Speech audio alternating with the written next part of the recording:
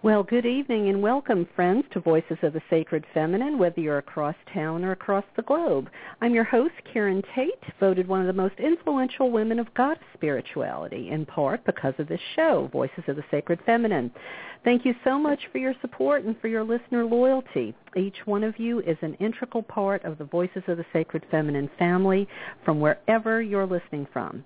That said, if this is the first time you're listening and you like what you hear and want to stay in the loop, please remember to hit the follow button so you know who my guest is each week.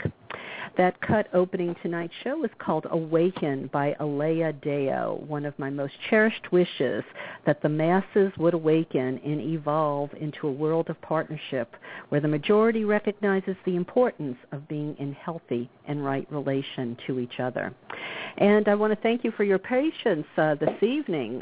We didn't look like we were going to even get on the air. They were having a technical glitch, but at the last moment, literally in the last minute, things straighten themselves out, and it looks like the show will be on the air.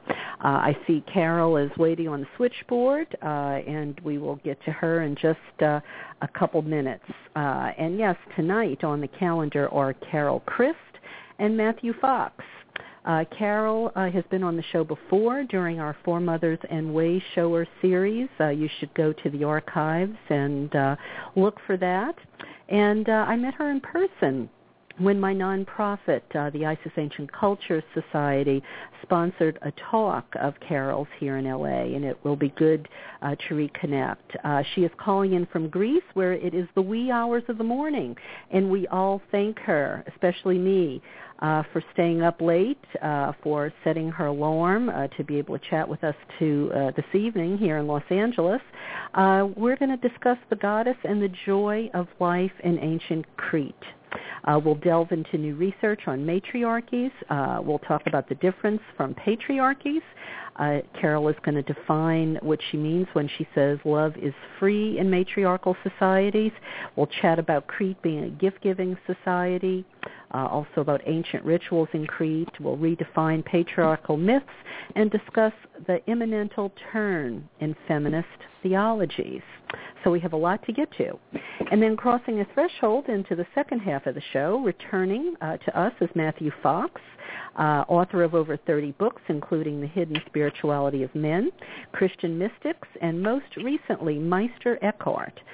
Matthew, a preeminent scholar and popularizer of Western mysticism, well, he became an Episcopal priest after being excommunicated from the Catholic Church by Cardinal Ratzinger, who later became Pope Benedict XVI.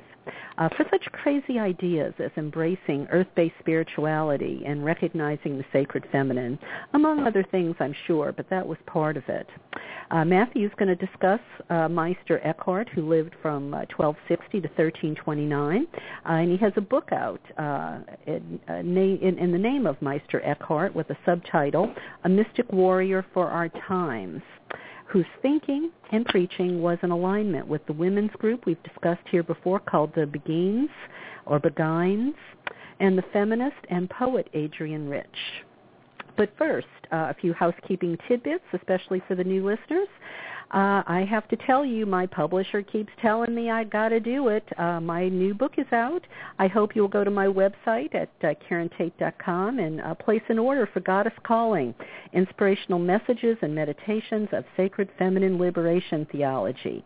Or get it perhaps from your local bookseller. You know, Amazon is also a place you can go, but, you know, it's putting most booksellers out of business, and we have to be aware of that. Buy there only if you have no other options. Goddess Calling is for individuals or group inspiration. It helps connect the dots between the importance of goddess spirituality, politics, and social issues of the day. And you know, it makes me feel so good to actually get your email saying, Karen, I can't put the book down. You tell me it's inspiring and it's uplifting you. Well, that was the idea, and I'm glad to know it has hit the mark. So thanks for the feedback. Your kind words, as always, are surely gas in my tank. And in case you didn't hear, it's been endorsed by Jean Houston, Barbara Walker, Selena Fox, Z Budapest, and a number of other names you will surely recognize. Check out the reviews on my website or at Goodreads or Amazon. And here is just a snippet, just a tiny little snippet of what scholar of classical studies Harita Meni of Greece says about Goddess Calling. She says, sometimes a touch of inspiration is just what we need to transform our mundane reality and infuse us with the energy of the sacred. Karen Tate's new book, Goddess Calling, does precisely that and a lot more. Going through its almost 200 pages was a powerful and uplifting experience. I felt profoundly touched by the thoughtful and empowering views in this book. It calls out to everyone supporting the ideals of the sacred feminine to come out and make a difference in the world. In Karen's own words, it's time to find our sacred war and wage peace. And, you know, with that said, I got to start mentioning as well that coming out in November is my fourth book, this time an anthology based on the radio show, this radio show right here. The title of the book is almost the same as the show. The title is Voices of the Sacred Feminine, Conversations to Reshape the World. Contributors include Noam Chomsky, Phyllis Chesler, Rianne Eisler, Jean Shinoda Bolin, Laura Flanders of Grit TV, Gloria Felt of Planned Parenthood, Matthew Fox, Father Roy Bourgeois, Charlene Spretnak, Barbara Walker, Starhawk, and other wonderful top-tier guests you have loved hearing from here on the show. Back cover endorsements include high praise from Barbara Marks Hubbard, scholar Karen Rawls, and beloved foremother Ann Baring.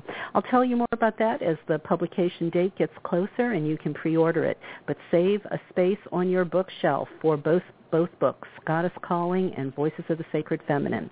Both will make great holiday gifts, and oh God, the holidays will be here before we know it. Okay, so with those obligations out of the way, let's get to some social activism and an opportunity for you, my dear listeners, to participate here on the show. I want to tell you about something that's going on here, and then we're going to jump in and get to Carol Christ. Last week, I announced a new segment I'm doing, and I want to be sure you heard. For my What's the Buzz segment, when I talk about the bees in my bonnet, well, I want to know about the bees in yours. I want you to participate. I'd love to hear from you. Email me a short paragraph, and let me know how decisions being made or not being made by politicians or the Supreme Court are affecting your life. Have you experienced a state-mandated vaginal probe? Have you been denied the right to vote or contraception? How would you have been affected if the bill Elizabeth Warren wanted to get passed for student loans but was rejected by Republicans? How would that have helped you? I think you get the idea. Let's take this to the personal level, show how policies that are anti-woman, anti-worker, anti-gay, anti-science, anti-immigrant, etc., how do they affect you? Or if you're a Hobby Lobby employee, let me hear from you. Or if you just have to vent and have a comment about any recent headlines, you have a voice here on Voices of the Sacred Feminine. And we want to hear good things too, though, okay, guys and gals out there. So send me those stories as well, or things to chew on, because we might not know exactly how we feel, and we might need to bounce things around and examine the issues more closely. Everything isn't black and white. Lots of things are gray. So send me your comments and thoughts. Maybe we'll start opening the chat room if there's interest, and send me inspirational things as well. Be fearless. Find your sacred roar. Remember, you are the cognitive minority. We are shifting the paradigm here on Voices of the Sacred Feminine together in partnership. Okay, well, now it is time for Carol. Carol, I sure hope that's you showing up on my switchboard there. Is it? Yes, that's me. Thank you. Thank you for hanging in there with me tonight. I know you had to set the alarm clock, and I apologize for Blog Talk's technical difficulties. It was, pretty much beyond my control. So thank you so much for, not just going back to sleep tonight. No problem. It's nice to be talking to you again. Okay. All right. So our topic tonight was the goddess and the joy of ancient Greece. And I mentioned a few of the things that you wanted to chat about. Where do you think is a good place to start, Carol? You've made so many announcements. I wonder if I could start by announcing my website. Sure, absolutely. Please do.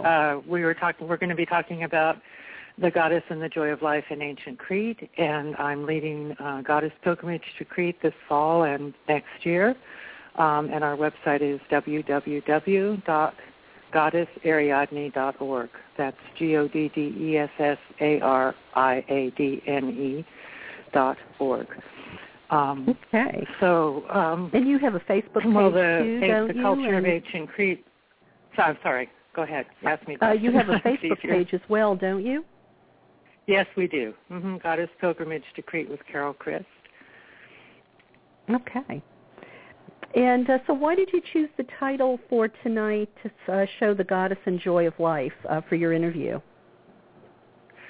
Because I think the culture of ancient Crete is very much a culture that celebrates the joy of life in the ancient Minoan religion, as it's called, although I prefer to call it the ancient religion or the Ariadnean religion, because Minos was a king who maybe even didn't exist, and certainly didn't exist in ancient Crete. The culture of ancient Crete was very much a culture that celebrated the joy of life, and they weren't looking, to go to heaven or anything after death. They were celebrating the gift of life, which comes to us from the source of life, also called the Great Mother, and the goddess. And for them, the most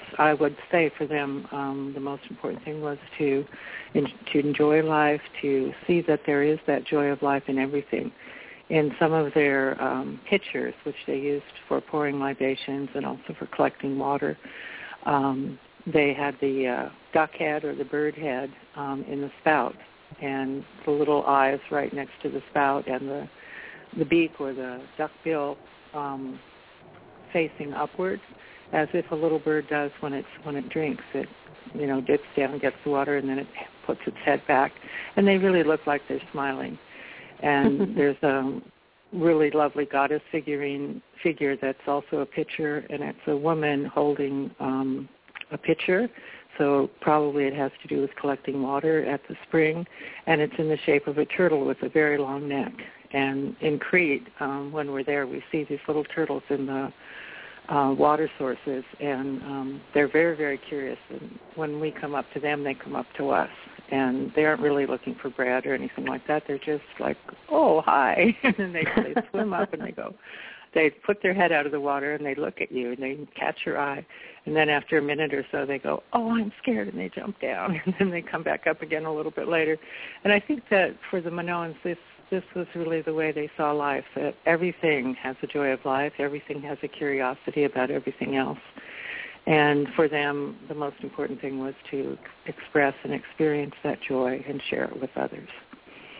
Well, you can call me a conspiracy theorist, but, I think by design, we are not taught to look for our quality of life, the joy of life, and you can, disagree with me and feel free to do so. But, I think when you see how capitalism, colonialism, Christianity, how all of that works together to exploit, to dominate, to oppress, if we had if our spirituality was telling us to look for joy rather than sacrifice, to look for the quality of life, I don't think we would be quite the hamsters on the wheel that we are. I think more people would be saying, what, I'm sick and tired of this. This isn't what we were put here to do. I just wonder if you have any thoughts on that. Yes, I think, certainly we've been taught that this life is a vale of tears through Christianity, and, we'll suffer and then, we'll get rewarded in the end. A lot of people don't believe that anymore. Many people still do, but for people who don't believe that anymore, I think we still have, through capitalism, as you said, a work ethic, and we think that, we have to work hard and, we're working so hard trying to get ahead, trying to get money, trying to get more things. And of course, for people who are poor, I mean, money is really important. But for many people who have a lot of money, we're just working to get more money, and we're not really enjoying the life that we have. And there's so many things that are easy to enjoy, such as the turtles in the pond. But first of all, you have to get out into nature to see them. You have to take time off work and have time off work. And I think in our culture, one of the worst things that's happened in the last, 30 years or so or more is the increasing work hours that everyone is expected to work. Over here in Europe, where I live, people expect a 6-week vacation every year. And in America, if you get your 2 weeks and then your few of your holidays, that's all you get.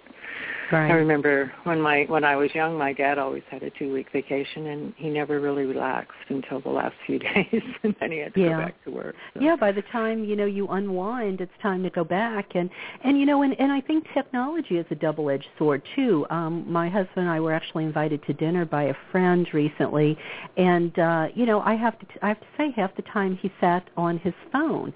We would be in the middle of a conversation, and he's flipping his phone. And I'm thinking to myself, where are the social graces? Where is the importance of just communicating with one another, eyeball to eyeball, and sharing each other's company? I think even that's disintegrating. I think so too. And it is supposedly on media you're connecting to people, but connecting to people in the flesh and in real life is much more important. True, and I mean on places like Facebook, people don't even have to use their real name, and I think they use that anonymity to maybe express themselves in ugly ways that they wouldn't have the nerve to say, or if they were looking at you face to face. So there's that too, I guess. Well, in some of the information you sent me about what we're going to chat about tonight, it said that you said there's new research on matriarchies by Heidi Gartno-Abendroth, who's been here on the show, and she and her colleague changed your understanding of ancient Crete. Did you want to speak about that a bit? Well, I think what her book did for me was really provide a framework for understanding the social structure that I believe probably was evident in ancient Crete. And she calls it matriarchy. And, before we start talking about that, of course, as soon as the word matriarchy comes up, most people say, oh, no, not the opposite of patriarchy. And the same people that say, oh, no, let's not go to the opposite of patriarchy, they often aren't even criticizing patriarchy. But as soon as the word matriarchy comes up, what comes into their mind is that women must be oppressing men, they must be enslaving men, they might be raping men, they might be making men go to war and things. I mean, they might be going to war against men and things like that. Actually, the kind of fear that people have and revulsion that they have towards matriarchy ought to be directed towards patriarchy. And we ought to be it's a reality, not just something we're theorizing about. Right. And matriarchy isn't the opposite of patriarchy. Matriarchy isn't a female-dominating society. It's actually a sharing or partnership society. And Heidi defines it as a society in which the mothers are the principal or the first. It's a society organized around the mother principle. And for in matriarchal societies, the mother is understood, as it is in most societies, to be the first, the generous person who first loved us, gave us her life out of her body, and then nursed us out of her body and took care of us with her arms and with her body. And so motherhood is understood to be the principles of love, nurturing, and generosity. And, of course, now in the feminist movement, a lot of people are afraid of that as well. They say, oh, no, if we talk about mothers, then I have to be a mother, and then I'm stuck being nothing but a mother, and then I'm not a powerful person in society. But actually, in matriarchal societies, the mothers were powerful people in society. And the mother principle wasn't just for women. It isn't like, oh, women have to be nurturing, loving, and generous, or women get to be nurturing, loving, and generous. but men get to be individuals and, aggressive and strong or things like that.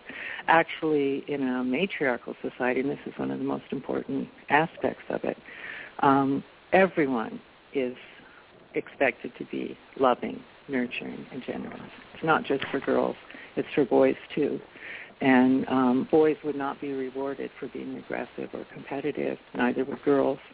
And so you have a society where everyone thinks that the most important thing to be in the world is to be loving and generous and sharing. And this is so far from our own culture that it's hard for us to imagine. And that's why I think when Heidi brings forward a culture like the Mosul in the Himalayas and other cultures in Africa and Latin America that still have aspects of a matriarchal society, and it enables us to understand that actually another way is possible. And Heidi says that matriarchal societies generally are in the early stages of agriculture, and she hopes that we can reestablish some of the same principles, in our cultures as well. But generally they're agricultural societies, and they have not private farms, but land held in common. So if you were born in one of these societies, you would be born into your maternal clan, and you'd have your mother and your aunts and your grandmothers and your great aunts all living together in a communal, not necessarily in the same house, but owning the land in common and looking to one another as relatives. If you were a boy born into this society, you would also be born into the society of your mothers and your grandmothers, and you never would have to leave. One of the sad things in our society, really, we don't think of it as sad all the time, but it is sad, that we have to leave home and set off on our own. Whereas in a matriarchal society, you stay in your larger clan and you don't have to make it on your own. You get to continue to contribute to the clan, and the clan continues to contribute to you. And then that way, if there's such a thing as a divorce, or your lover or your husband, if you split up with him, then it isn't community property state, and you have to give up half of all your assets.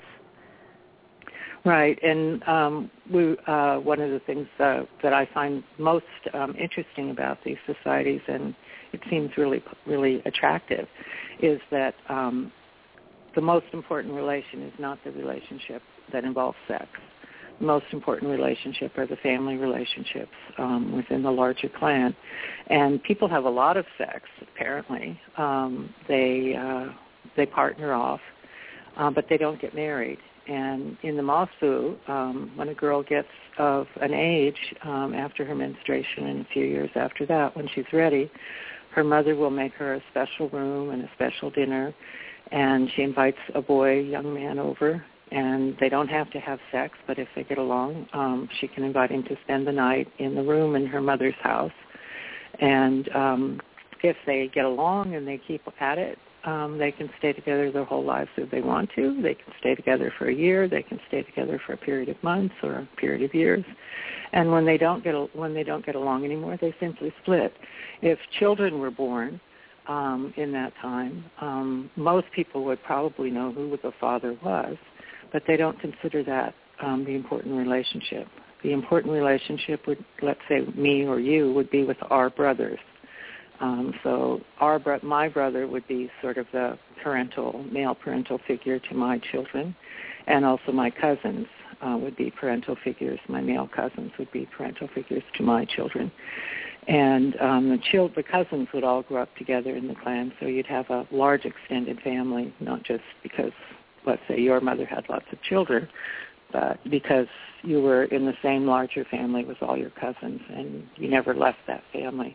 So the boy would go to another family at night, and then he comes back to have breakfast with his own family and work in his own clan during the daytime.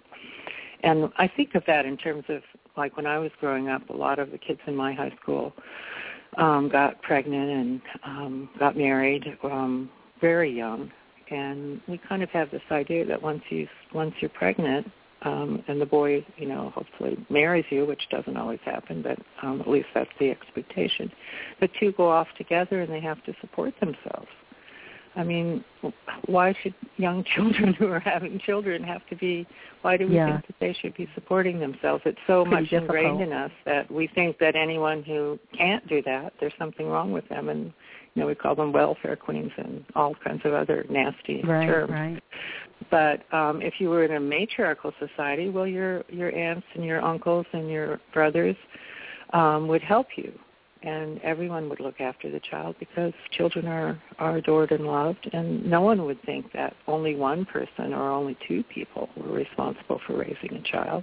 It would be the community, the clan community as a whole. And, you know, I'm sure, you know, those relationships weren't ideal all the time. You know, I'm sure, you know, there were family squabbles, you know, and sometimes maybe you weren't crazy about your mother, just like so many of us, you know, might not have been crazy about our mother or our siblings or something, but it sure makes a lot more sense, and it sure is to the benefit of the woman and the children, isn't it? Yes, and of course, I think a lot of people dismiss this, oh, well, this is just a romantic fantasy. I mean, this is just what you made up in your mind because what you think you'd like to have.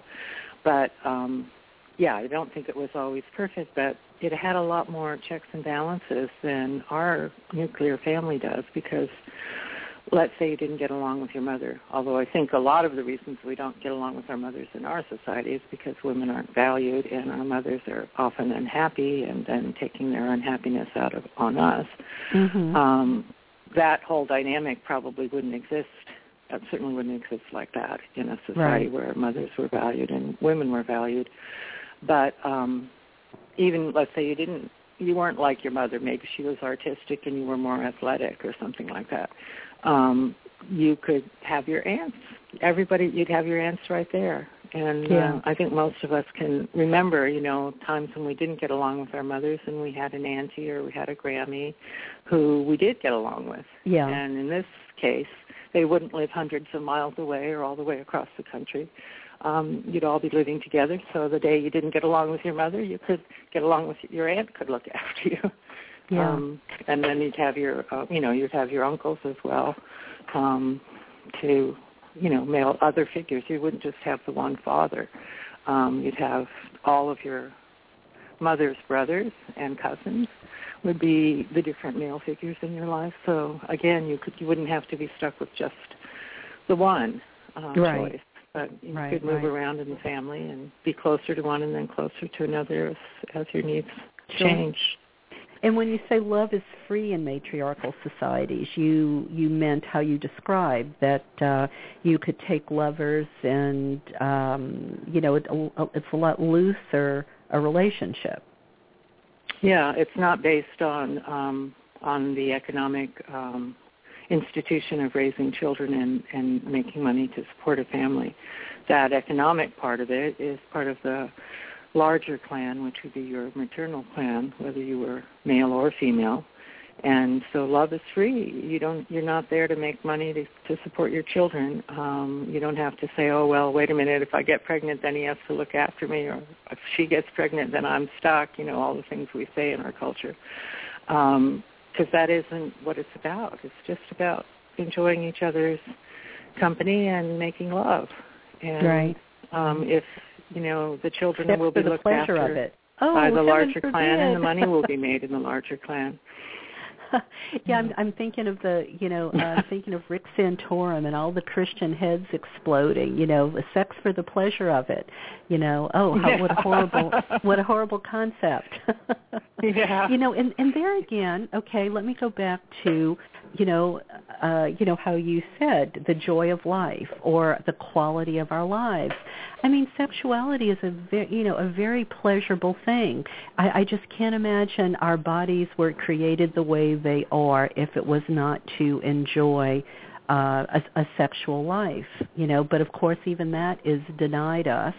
You know, in this patriarchal culture. You know, if you're a woman.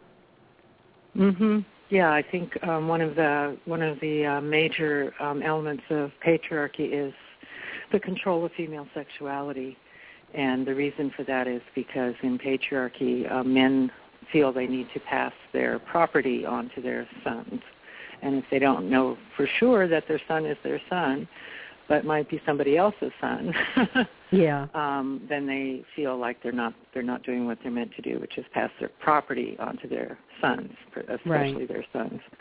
Of course, now we're passing it on to sons and daughters, but the principle is still the same, that you have to know these children are yours, otherwise you're passing on your property to some other guy's kids.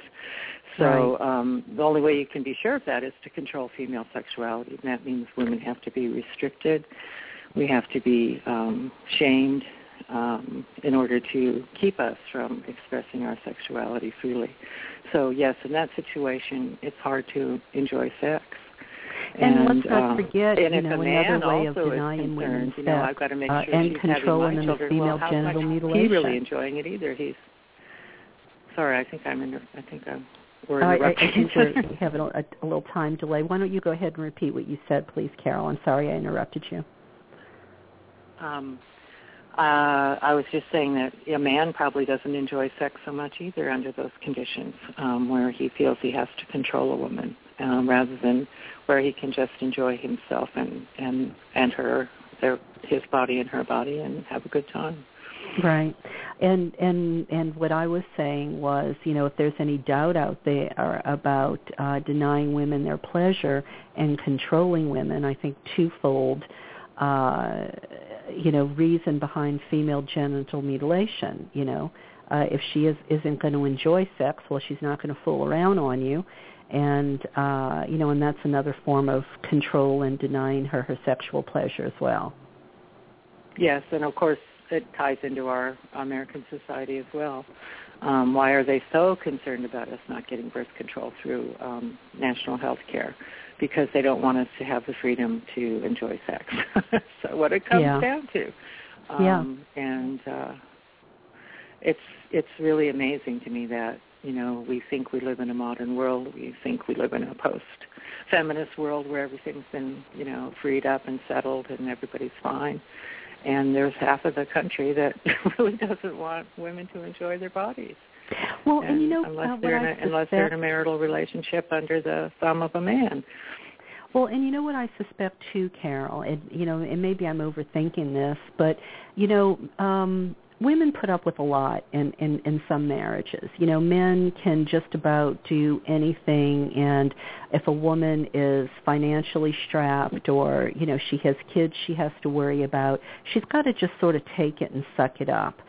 I almost wonder if these men are afraid that if women were independent and they could just walk away, well, that really puts them in a position of having to be better men, having to perform at a different level, because maybe there will be less women willing to put up with, their bad behavior.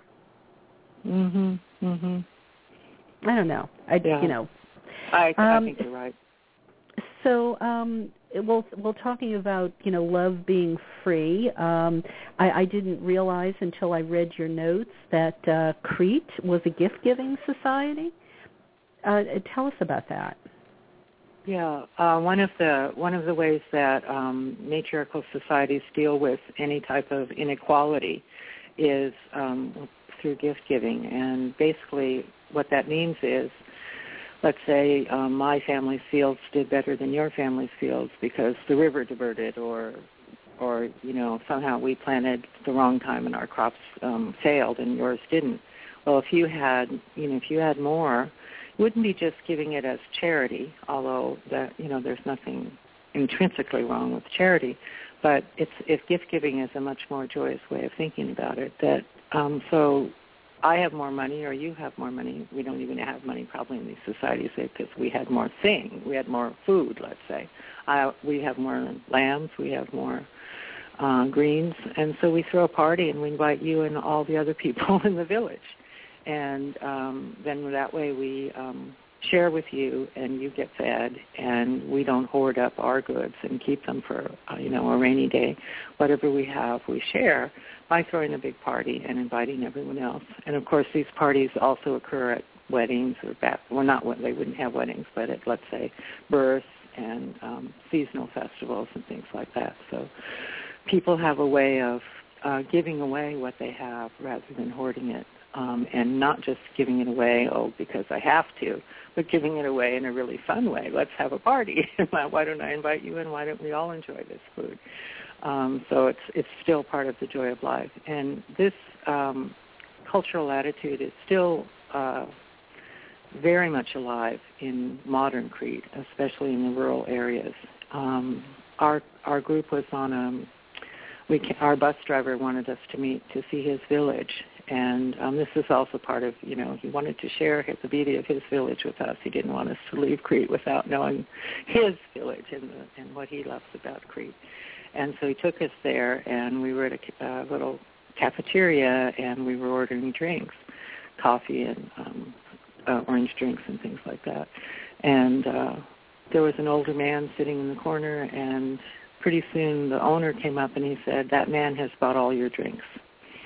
And when you think about it, he wasn't a rich man. You could tell by the way he was dressed.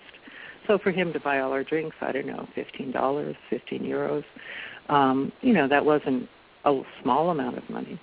And this is something that people just do. Oh, isn't that nice? They've come to our village. Let's treat them. And this is something that you experience on a daily basis in rural Crete, that people want to give away things to you.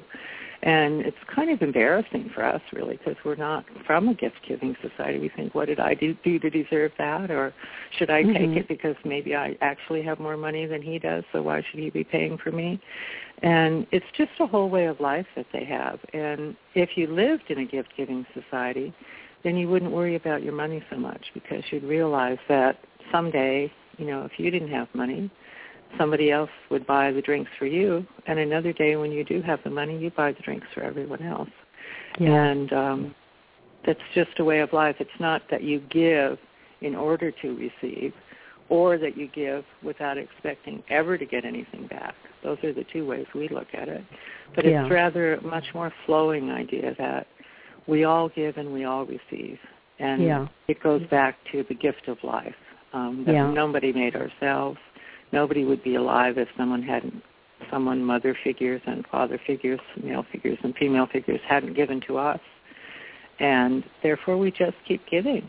And there's flow of life, and that's part of the grace of life, which also I think is very much related to the joy in life. That as we give, we enjoy giving, we enjoy the community, we enjoy sharing. It's much more fun to share than it is to keep. Now, so I don't know, my mother told me that. Your mother probably told you that. I never believed it. I didn't really believe it. I thought, no, it's much more fun to keep my things. I still have that. So there's not that pretty much fear ingrained in me, but it's so refreshing to see someone that doesn't have that attitude. Yeah.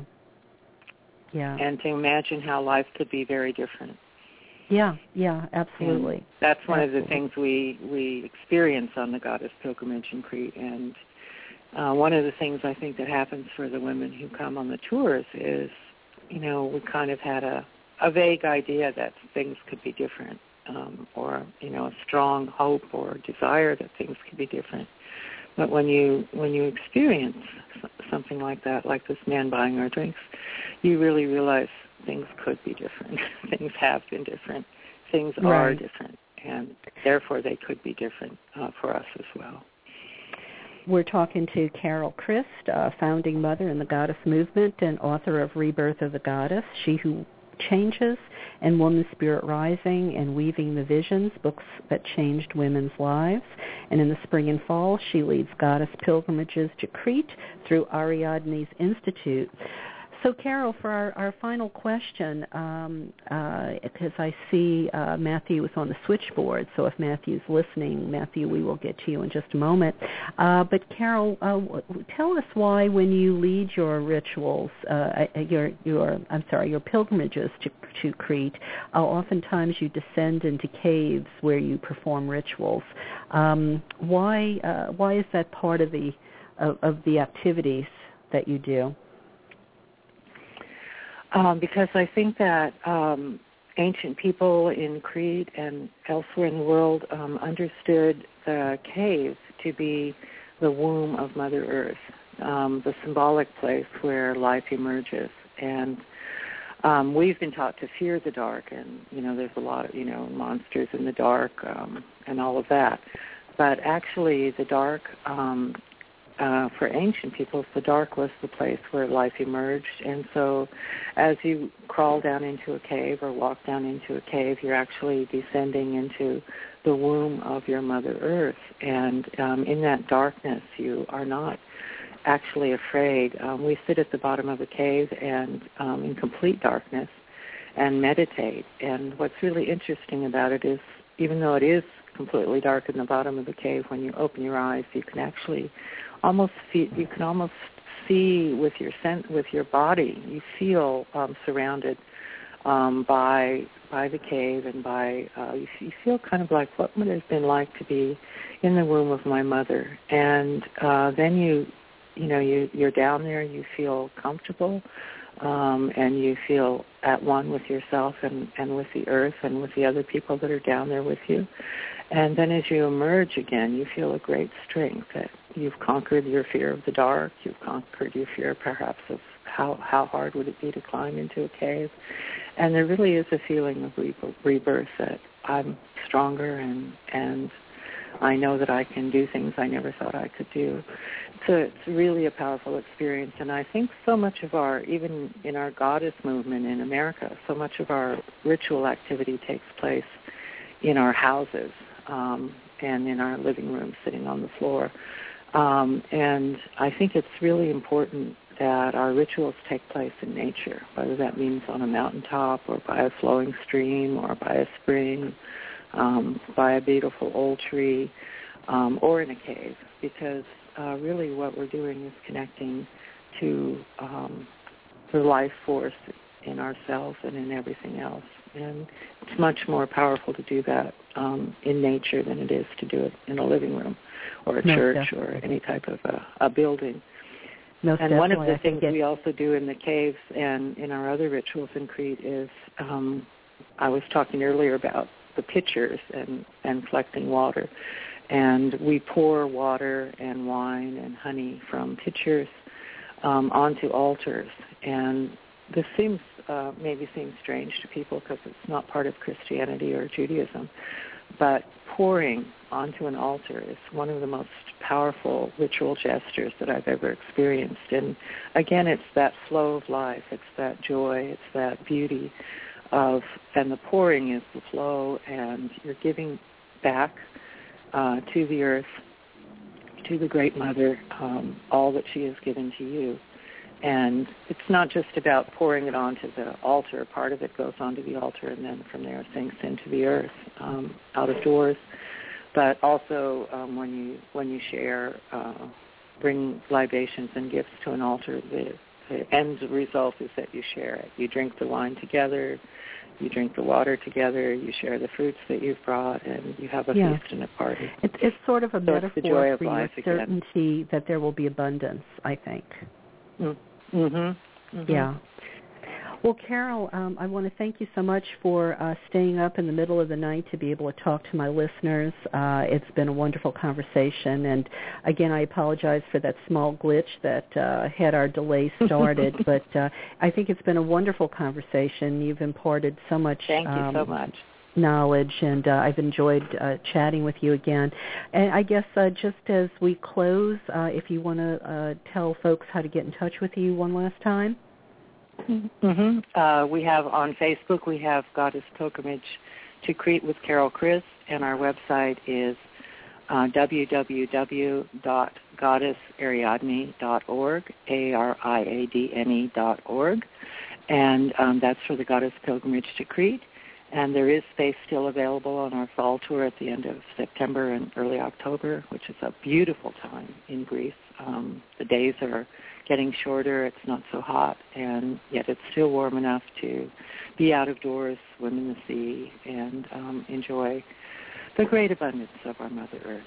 So I hope some of your listeners will join us this fall or next year in Crete, because it's really a life-transforming experience that you'll never forget.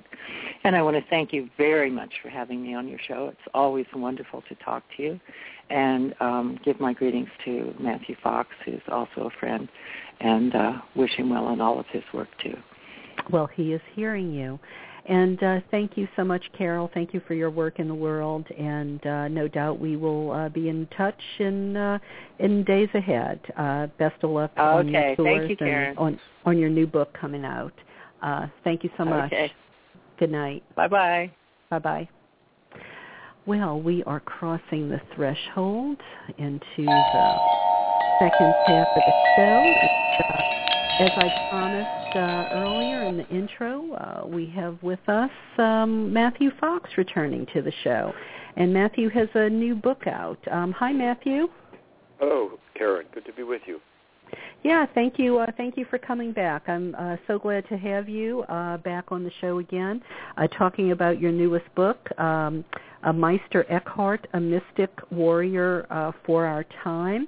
I had the opportunity to actually thumb through some of the chapters that I thought my listeners would be most interested in. Tell us first, for listeners who don't know the name, who was Meister Eckhart? Well, Meister Eckhart lived from 1260 to 1329. He was 13 years old when Rumi died, and he was 17 years old when Thomas Aquinas died. He was a Dominican, like Thomas Aquinas, and like I was for 34 years until I was expelled by the Inquisitor, Cardinal Ratzinger. And he was the most famous preacher of his day, and he was very much a feminist. He supported the Beguine movement, which was a women's movement of the Middle Ages. And the Pope, who actually ended up condemning Eckhart a week after he died, condemning some of his ideas, Pope John the 22nd, he condemned the Beguines, the women's movement, 17 different times, which suggests that the condemnation was not sticking because they have to do it 17 different times. And when the Pope died, actually there were hundreds of thousands of more Beguines in the world than before. And the Beguines were women who were not nuns in a cloister, but were not married either. They lived together in community, and they were mostly lower class, and they made their living as artisans, craftspeople, and they worked with the poor and with the sick and with the young people. And how did Eckhart support these women? Well, the Pope forbade Dominicans or Franciscans to actually work with the Beguines because the Beguines were a big threat to the patriarchy because they weren't in marriage and they weren't in nunneries. Independent women. Eckhart ignored that warning from the Pope and that threat because the Pope said if they catch the Dominican or Franciscan working with the Beguines, they would expel them from the priesthood, but that didn't keep Eckhart back at all. And one of the famous Beguines, Marguerite Perret, was burned at the stake for heresy in 1310 in Paris. And in 1311, Eckhart went to Paris. It was his third trip to Paris because he taught there in the past and at the university. And what's really interesting is a year after she died, he actually took her book. Her book was, we now have copies of her book, and he took ideas from her book and started to preach them, integrate them into his own thinking. So this really shows his courage and his support of the Beguines, namely that instead of allowing her work to die, he actually incorporated it and used many of her metaphors in some of his own work. So, Matthew, do you think he was a supporter of these independent women because he was also a champion of the divine feminine? He looked at women differently in his day? Well, he definitely is a champion of the divine feminine. And so I have two chapters on Eckhart and women specifically in this book. One is on the Beguines, and the other is on the divine feminine. It's interesting, you just had a wonderful talk with Carol Christ because I quote her on the very first page of the Divine Feminine chapter when I put Eckhart in the room with Adrienne Rich, the wonderful feminist poet and essayist from the 70s and 80s. And so I used Carol Christ in this chapter along with Adrienne Rich. I respect both of them very much. But and also, I was thumbing through that chapter actually, and I wanted to read a few things and maybe have you comment on it. She's I think this is when let's see if this is where she's talking about societal action. But she says, these are her words. She says, but gentleness is active. Gentleness swabs the crusted stump, invents more merciful instruments to touch the wound beyond the wound, does not faint with disgust, will not be driven off, keeps bearing witness calmly against the predator, the parasite. I honestly hadn't read much of her before, and she's quite interesting. She also talks about sinking and letting go and being at home with nothingness. Could you explain what do you think her and Eckhart meant by those expressions, the sinking and letting go and being at home with nothingness? Well, yes, and that passage you just read, a part of a wonderful poem of hers, to me, that's warrior energy, to not faint with disgust, to not be driven off when you're being active, swabbing the crusted stump, and so forth. And so there's this very strong dimension to her womanhood and what she's speaking about when she's talking about the feminine. And that it leads to action and to real compassion. And there's strength in the compassion. It's not a wishy-washy, weak kind of compassion. Not at all. And Eckhart has so much in common with her because Eckhart too was a mystic activist. He not only supported the Beguines, the women movement in his day, and got in trouble for it. In fact, there was a Beguines who actually wrote down his sermons for us. Without them, we probably wouldn't have most of his work. But he also, obviously, it was a mutual relationship because he borrowed many metaphors from the Beguines, including that of the divine feminine. He says, what does God do all day long? God lies on a maternity bed giving birth. So the very celebration of motherhood and birthing, which Adrienne Rich equates with the goddess, this is something that's very important to Eckhart. One scholar has said that he has a whole philosophy of art built into his work, his theology.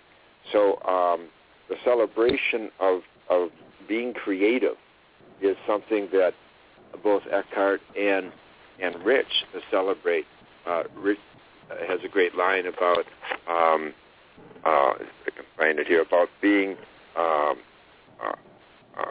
the passion to make and make again with such unmaking reins, the refusal to be a victim. We have lived with violence so long.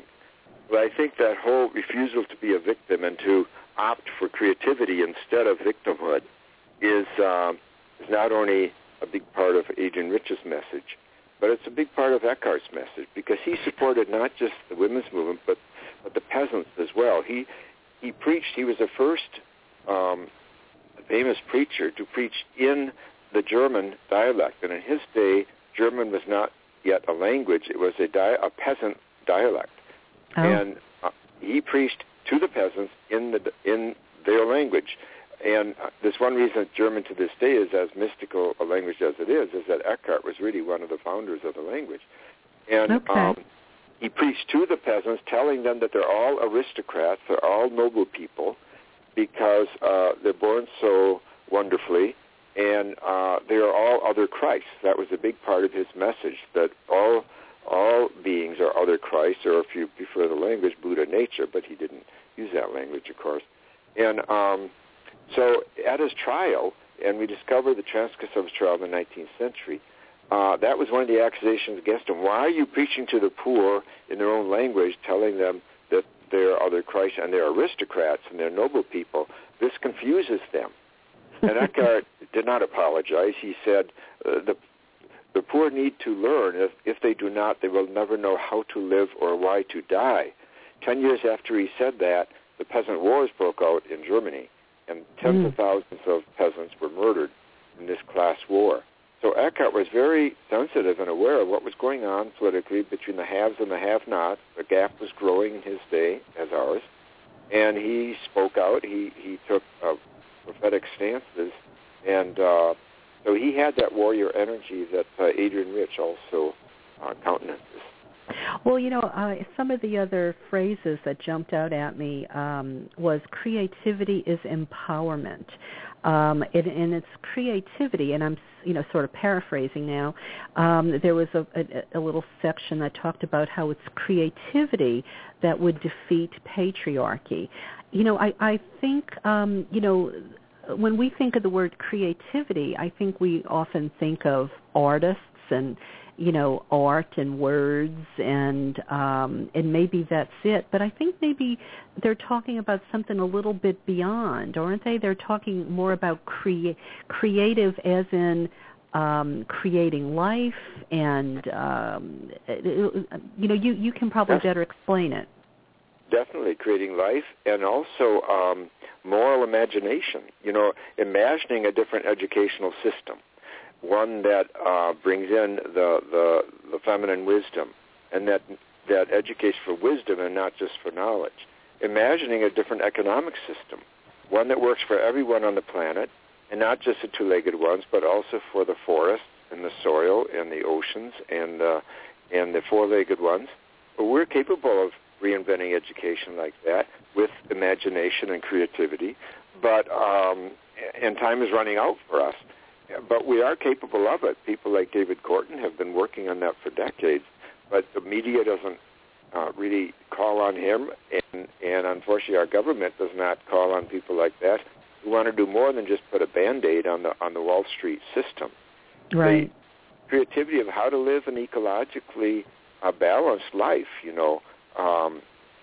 so that future generations will inherit a planet that's both healthy and beautiful and still full of the diversity that we can still experience. So yes, creativity is so much at the heart of I think a living spirituality, and Eckhart is right in the center, and it's part of recovering the sense of the divine mother and the sacred feminine. And Adrienne Rich underscores that when she talks about. What I'm thinking about too is this. Well, sort of just to punctuate what you said, what we accept as normal is just crazy, and that so many people don't have the imagination to even think that anything could be different.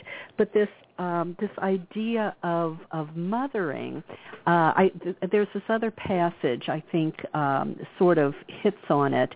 I think it's actually Erica Jong's comments, though, talking about the ghostly woman in all men is crucial. Erica Jong, I think, is saying here, Rich is alarmed not only by the outward signs of discrimination against women in our patriarchal culture, but also by the way this culture suppresses the nurturant qualities in men and children and in societal institutions. Her feminism is far more radical and far-reaching than equal pay for equal work or the establishment of 50-50 marriages. It envisions a world in which empathy, mothering, a concern for the quality of life, a connection with the natural and the extrasensory order will not be relegated to women who have no power to implement these concerns on a practical level, but will be encouraged in the society at large. She's not talking about discrimination against women, but about discrimination against the feminine. So really this idea of creativity is to, have the courage to imagine that men would become more, this idea that men would become more feminine, that men would become mothers, nurturers. And Eckhart talks that way too. He says, I once had a dream, even though I'm a man, I dreamt I was pregnant with nothingness. And out of this nothingness, God was born. So he talks about all of us being mothers of God. And so it's about bringing in, yes, the nurturing qualities of women and of men, as Erica Jong and Adrienne Rich talk about it. And He says the feminine, by the feminine, I mean the nurturing qualities in all people, whatever their sex. That's Jung commenting on Adrienne Rich. So definitely, we talk about bringing the divine feminine back to men as well as women. The goddess is part of the men's psyche and soul as well as women. And it was interesting hearing Carol Christ talk about the rituals in the cave. Last week I was at a Sundance, and of course a sweat lodge is very much a return to the mother, a return to the cave. And it's just like she said, you come out of it feeling reborn. And of course this is a big part of men's rituals as well as women in the Lakota and other Native American traditions. So the whole idea that, yes, men too have to get in touch with the mother within them and Mother Earth. And this will create a saner situation. Like you said, things are so crazy. We're spending $39,000 a second, by we I mean our human species, on weapons today. $39,000 a second. Now, what could we be spending the money on instead of weapons and war, you see? And that's where imagination kicks in, doesn't it? And then what do we do to shift the values and get sane again, as you said, to move from crazy to real, and to tame that reptilian brain that so often wants to take over, and to bring in the mammal brain, which is the brain of compassion and kinship, and it needs to kind of be invited in, because the reptilian brain takes over so readily. Right. Well, and I've started to get the quotes mixed up now, but it was either Eckhart or Adrienne Rich who said patriarchy is the unmothered world. Yes, that's Adrienne Rich, and she talks about our savagely masculine and unmothered world. So that's right, that we have to bring that sense of the mother, and I would say the divine mother, the sacred feminine, back in consciousness. And the amazing thing is that Eckhart had this in a very explicit way in his time, and this surely has something to do with his condemnation too. Yeah. Well, and one other thing about the mothering idea, we started to, we just briefly touched on it with Carol. And it's so funny how these conversations are in parallel, but but we didn't really, go there. But it's gotten to be, even in the feminist circles, talking about women as mothers, in a way it's a little bit taboo, because, women are still struggling to break the glass ceiling. They're still struggling for equal pay. And it's almost as if when you try to bring these ideas about the power of mothering into the conversation, they sort of want to gag you. But I think it's because they don't really understand the full potency of what we're talking about when we're talking about mothering, because we're not really talking necessarily about staying home and having children. We're talking about a state of mind. That's right. We talk about an archetype. And Adrienne Rich wrote a prose book called Of Woman Born, and I can't recommend it enough. It is about the history of motherhood, and she sees it in this broad way, in this analogous, or if you will, archetypal way. And it's a wonderful, wonderful book. It's very profound. And Of Woman Born by Adrienne Rich. And it's exactly what you say. We're not just talking about the literal motherhood, but about the powers of nurturing, of healing, of being with, and all these experiences that certainly mothers and fathers can have with their children, but it goes far beyond just literal parenting.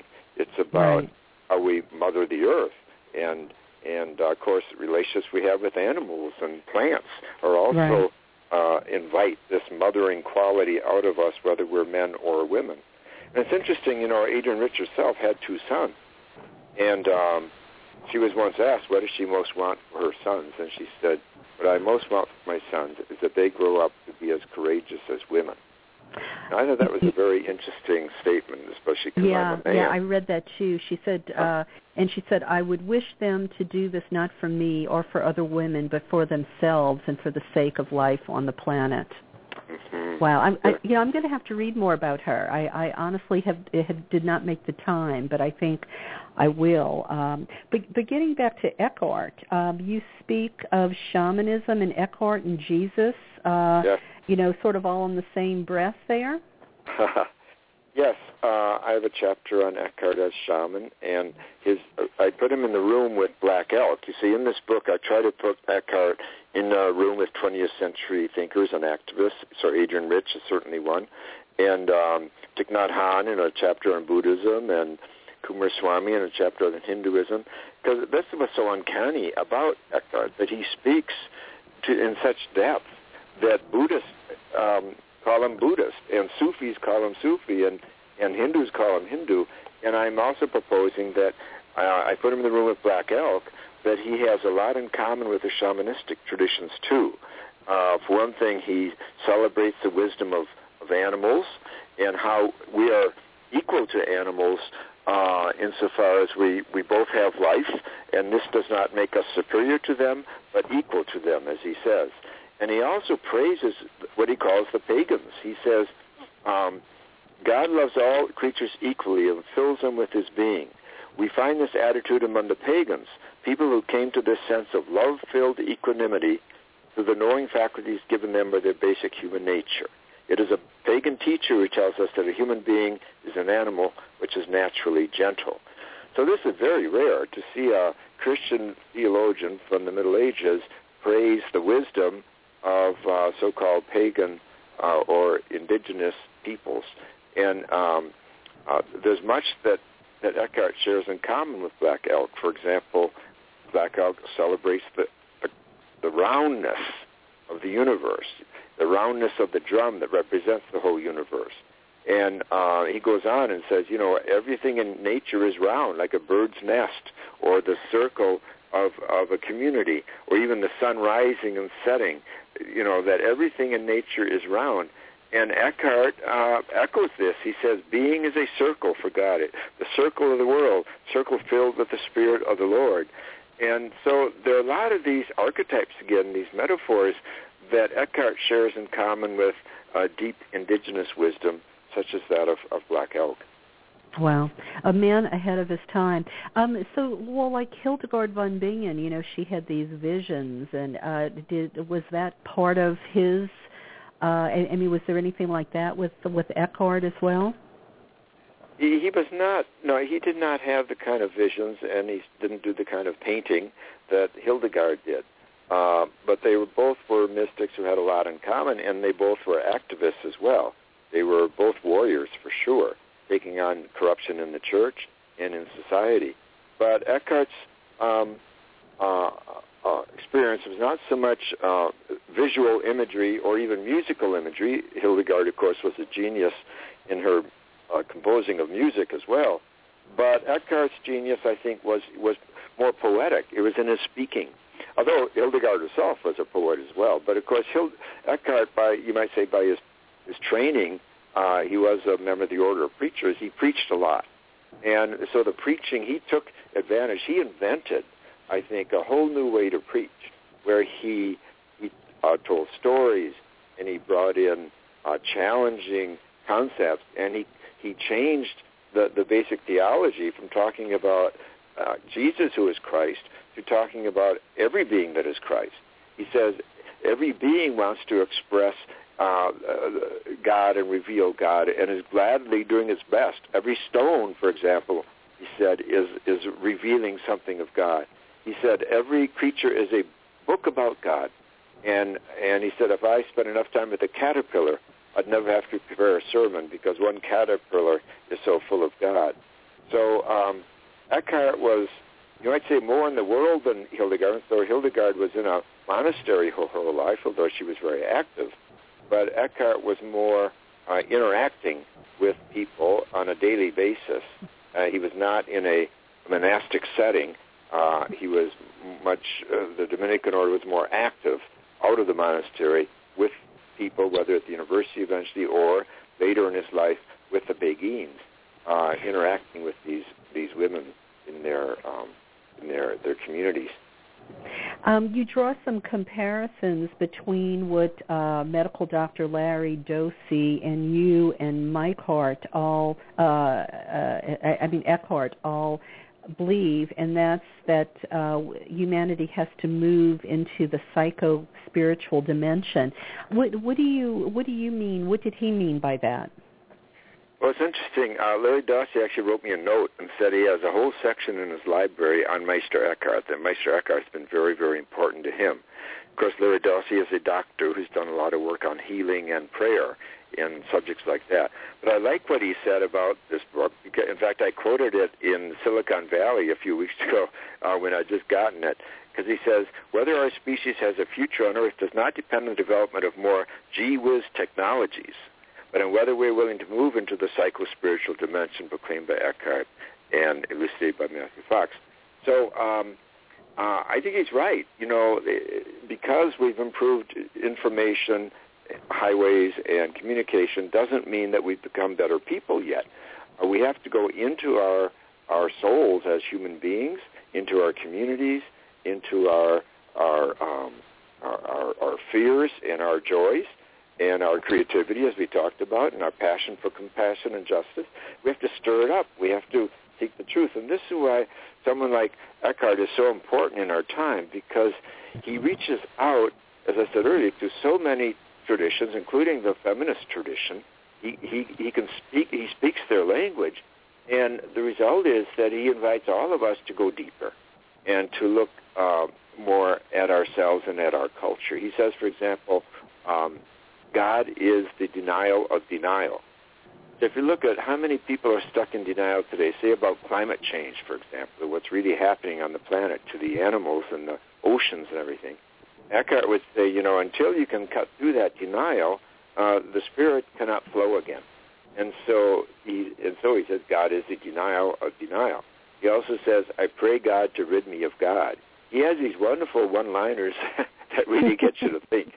And I think a lot of people who call themselves atheists would get on board with that one observation from Eckhart, I pray God to rid me of God. You know, what gods are we worshiping? And what more healthy God could we be worshiping? Well, and he was a fan of an interfaith way of being in the world. Absolutely. That's what's so remarkable, that he, for one thing, he quotes Avicenna over 13 times in his sermons. Avicenna is a Muslim philosopher who lived 200 years before Eckhart, and he gives Avicenna complete credit for this phrase, the spark of the soul. The spark of the soul was very important to Eckhart, as it was to Avicenna, and to Rumi as well, the Sufi mystic. And but Eckhart acknowledges that he got this from the Muslim philosopher.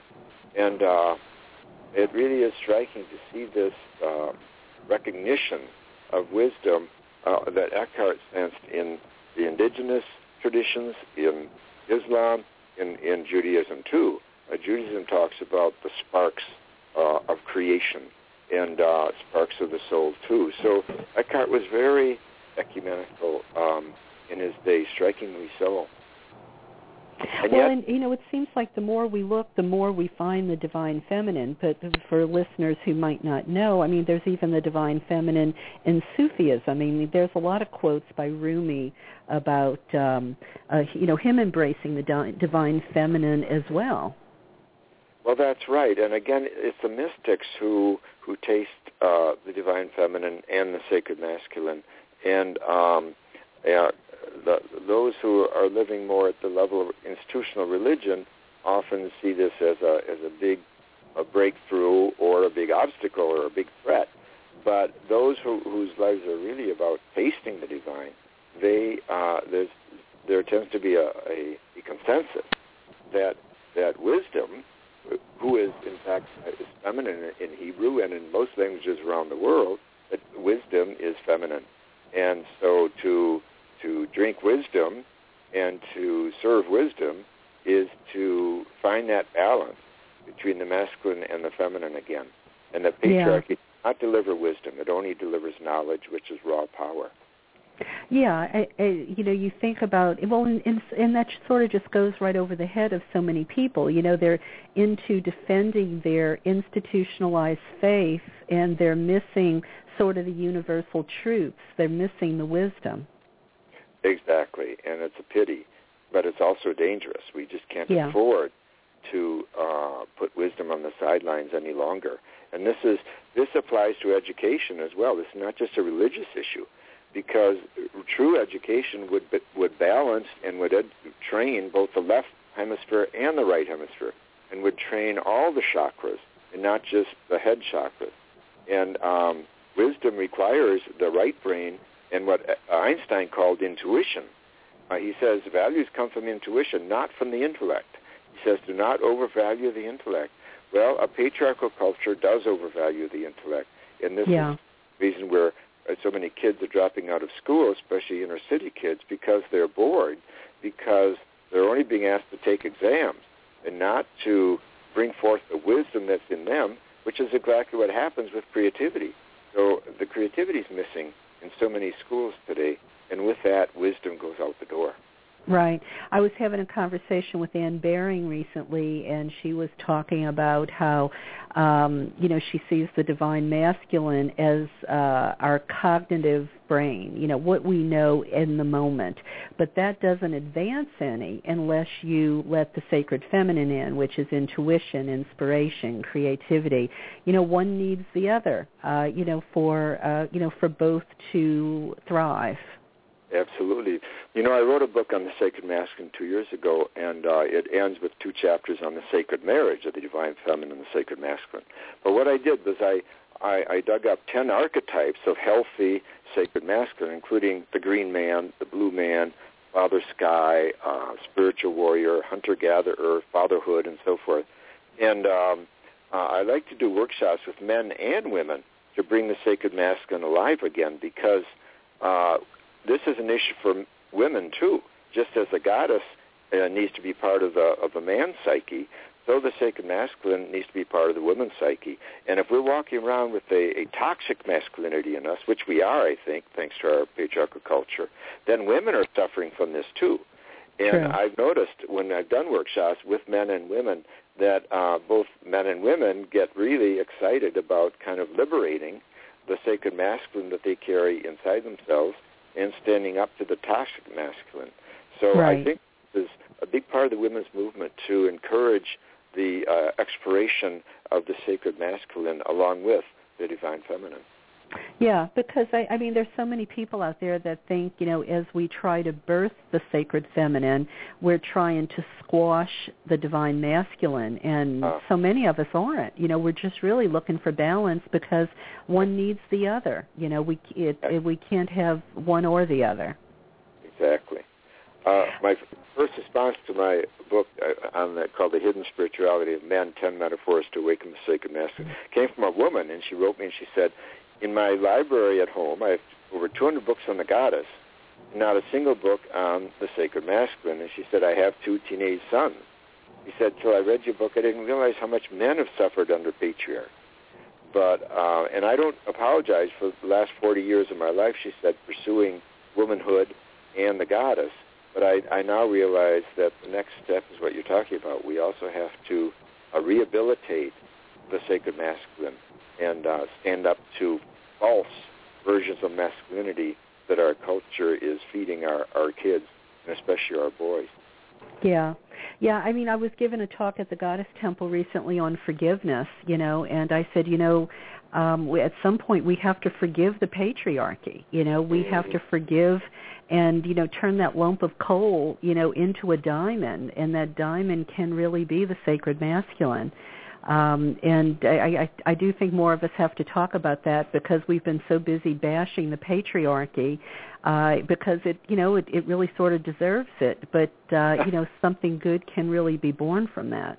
Absolutely. And men, especially young men, have to hear this. They can't just hear the shadow side of being masculine or male. They have to hear the noble side as well. There was a Native American came to me at a conference once, and he said, I work in prisons with men. For 12 years I worked in prison. He said, men in prison tend to project on others. And he said it's almost impossible to get them to look inside and find the nobility inside themselves. He said, your book on the sacred masculine is the first book I've used that got them to look inside. Those archetypes you talk about, green man, blue man, a father sky and all that, it gets them to look inside and to find the nobility inside. And I was very moved by that exchange, and especially that phrase, the nobility inside. We all need to find the nobility inside. Eckhart was talking about that. As I say, he gave whole sermons on how we're all nobles and all beautiful and born of the divine and so forth. So I was very struck by what he said, that it's very important to help men to find the nobility inside. Otherwise, they get nothing but bad news, or they just refuse to look inside at all, in which case they become bad news. Well, and I think, as bad as women have had it, men have it bad too, because there aren't many, with the exception of your book, it should be like required reading for all men, but those who don't have access to that sort of information, it's like, so what, they don't know what alternatives there are, who do they emulate, So yeah, I mean, they need new role models as well. Absolutely. And what we have instead is really kind of the reptilian brain version of masculinity. That is, that you're number one, that you conquer others, that you're number one in sports or something like that. That's the message culture gives, and it's not a healthy message. It's reptilian. Or we tell them to be, to embrace their feminine side, which is great, but they still need other role models, healthier male archetypes as well. Absolutely. Develop the positive side of the masculine, and women too, to be able to carry the green man or the green woman in themselves, or the blue man, or the sense of Father Sky. The marriage of sky and earth is what we seek. Or one marriage that I propose in that book is the marriage of the black Madonna and the green man. I think that would be a very powerful symbol in our time about resurrecting Mother Earth and defending her. Because that's what the man does. He's a warrior on behalf of Earth. Say the name of that book again, Matthew. Called The Hidden Spirituality of Men, 10 Metaphors for Awakening the Sacred Masculine. Okay. And just to, for us to come full circle here and close on Meister Eckhart, how did he end his days? I mean, he didn't end up in a prison somewhere, did he? Well, actually, he did. He went to Avignon, where the Pope was living at the time, Avignon, France, and they had a trial for him. And they eventually condemned some of his work a week after he died, but he actually died on that property. It was like a prison. He couldn't leave, where they had his trial. And I've been to the place in Avignon. It's a very dark place. The SS used the same building that the Pope lived in when they were living in France, in Avignon during the Second World War. So there's a very dark energy there. So it is a kind of a sad story. And of course, because he was condemned, Eckhart his work went kind of underground. But now, I think we're ready for him now, to be honest. He was so ahead of his time. I think that that's what makes this book so exciting. I think that Eckhart has so much to say to us today when, for the first time in history, really, we're able to draw from the wisdom of so many religious traditions around the world. And here's Eckhart, who's been called a Buddhist by Dr. Suzuki, Japanese Buddhist, been called a Sufi by Sufis. He's called a Hindu by Hindus. Kumar Swami, the Hindu scholar, says that reading Eckhart is like reading the Upanishad. Well, that's an incredible compliment from a Hindu. So Eckhart is unique, and of course, including, of course, his openness to the divine feminine. So Matthew, he just died of natural causes? He did. He was about 69 years old. Yeah, he was not tortured or anything to death, but he did die there. And then a week after he died, they came out with some attacks on his ideas. And scholars agree these were political attacks, as so much heresy hunting is, that they're really not, they don't hold water theologically. So was he, well, obviously, I mean, did, in his day, aside from, people like the Beguines, who, he obviously had a good relationship with, I mean, did he, recognition, I guess that's where I'm going, did he ever have recognition for his work in his lifetime, or is that only happening now? No, he had, in his day, he was the most popular preacher in Europe, the most famous preacher in Europe. Because he was an intellectual, but he chose to, as I said earlier, preach in the dialect of the peasant, German, although he also did some writing and preaching in Latin. But and he chose to work with the Beguines, so he was very visible in his day, and that's one reason they had the trial against him.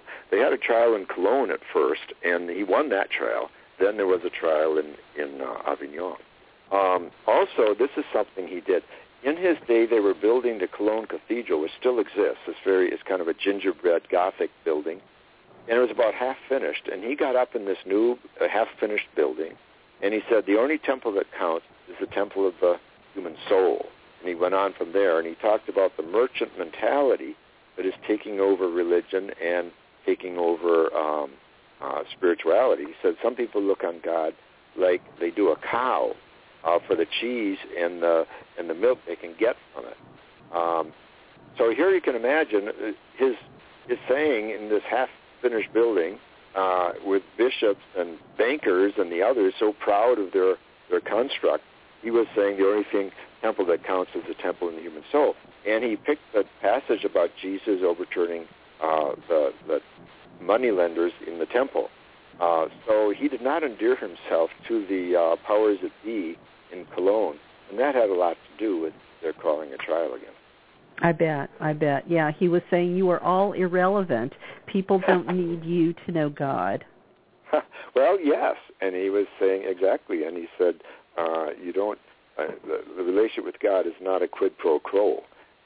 You have to go deeper than that, and deeper than the merchant. Well, is that where he and so many of the mystics start talking about the nothingness, the void, the letting go? That's where you find God. Yes, and this is a deep part. Carol Christ points that out in her wonderful book on women's spirituality. In her summary chapter, she says the number one thing that all these women writers talk about is the experience of nothingness. And Eckhart also talks about that. And also Adrienne Rich. She has a marvelous poem about a friend who died young with cancer, and she says you belong to your neo-Protestant tribe denied the void and can't talk about the void except as a fashionable concept at a cocktail party. But Eckhart and the great mystics and Carol Christ too talk about the value of nothingness, and we taste nothingness, and that's part of waking up, and it's part of the dark night of the soul. I think it can be said that our species today is in a dark night of our species, and there's great wisdom to be learned from the darkness and from nothingness, and Eckhart is a champion of that, and also from silence. And Adrienne Rich is very good on that. She has a wonderful poem about what she calls the technology of silence, and about silence is not an absence. Silence is a very powerful force. And, of course, that's a Buddhist element in Eckhart. The whole idea of mindfulness and silence is a very Buddhist concept, and Eckhart is filled with Buddhist concepts. And I wonder if maybe intuitively we know that, and that's why so many people stay busy and the TV is always on. It's almost as if they're afraid to go there.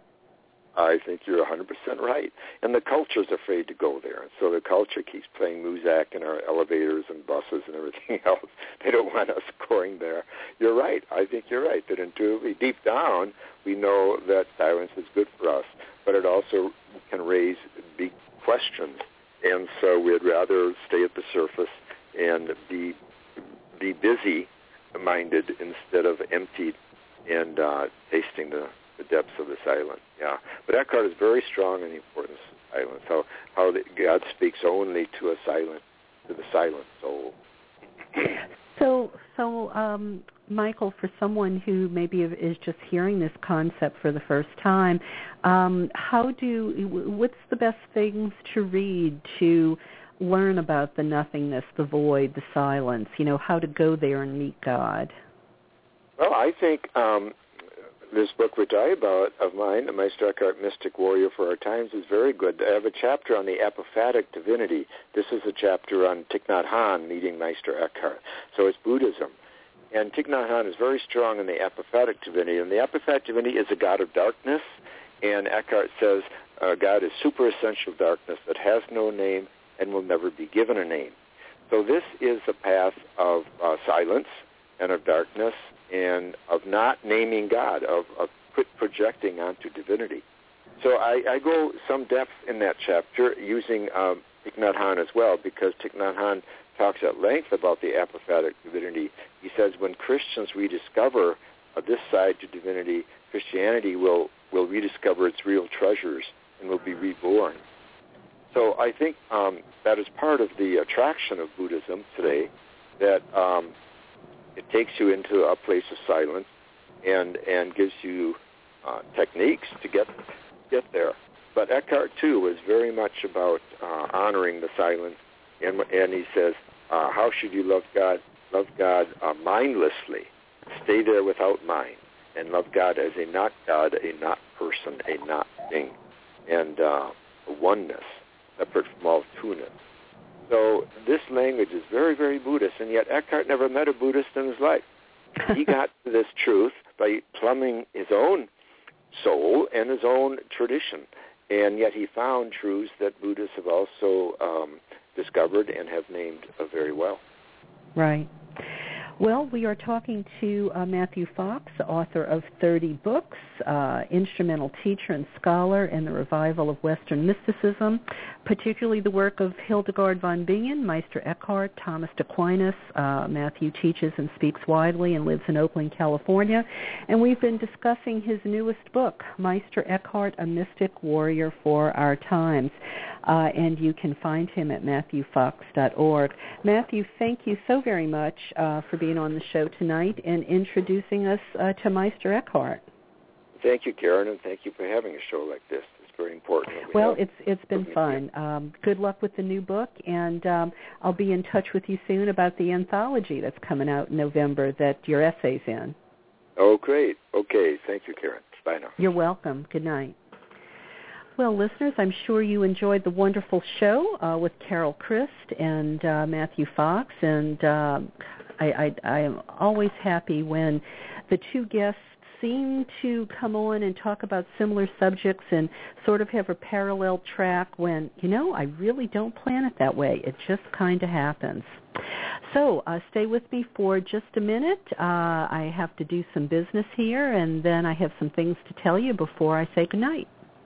The psychic state is the collective unconscious, which is that consciousness of the planet. It's called the chthonic mind, the mind of the earth. Our ancestors understood that the animal and divine were all connected. They were together, that there wasn't a separation. That's what we are trying to return to, is that sense that our animal nature is divine. It doesn't get in the way of the divine. It gets us closer to it. What's your idea of being fully alive as a human being? Because that's what's really spiritual. Write it down. Start writing your own Bible if you want. Sex is sacred. And by that, I just mean sweaty, fun, happy sex.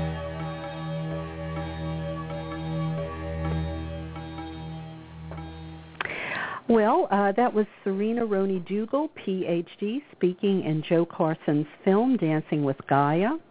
Dancing with Gaia explores the connection between earth energy, sacred sexuality, and the goddess as Gaia. It features 15 visionaries who give us tools to feel the life of the planet within ourselves. The DVD comes with a 45-page mini-book and costs just $20. You can get your own copy at dancingwithgaia.com. So check it out. It would be great to have in your library, or for someone maybe new to some of this, or they're looking to explore these things from different points of view. I highly recommend it. And did you know that if you go to my website, to the Goddess Store page, I don't know that I've mentioned it before, but I actually have Sacred Feminine greeting cards. They're all occasion cards of goddesses and sacred places and sacred objects, and they lend themselves very nicely to different times of the year or different occasions, and they're actually photograph cards. Yes, so if that sounds like something you might be interested in, you have trouble finding decent cards of the Sacred Feminine, for different occasions, check out my website, KarenTate.com, at the Goddess Store page. And while you're there, take advantage of the free meditations that I have there as well. Let me know what you think, if you like what you see. And next week we will have with us Angie Buchanan. She's one of my guests, along with Paula Familetti. I look forward to speaking with those ladies. And we will close tonight with some music and a quote. The quote is from Llewellyn Vaughan Lee. He says, "What does it mean to reclaim the feminine? It means to honor our sacred connection to life that is present in every moment." Yes, there's a lot of folks out there talking about the sacred feminine. And to close tonight's show, let's see. I think we'll go with, how about Narayana by Diva Haley from her Sacred Alchemy CD. Enjoy, my dear listeners. Thank you for tuning in. I'll be with you again next Wednesday. And please, if you'd like to help me, either buy my new book, Goddess Calling, or go to my website, KarenTate.com, go to the Goddess Store page, and even a small donation to help keep Voices of the Sacred Feminine on the air, because I pay for airtime here to bring you these wonderful guests. Please consider making a small contribution to the show. I'd greatly appreciate it. And here is Diva Haley's Narayana. Ancient Mother.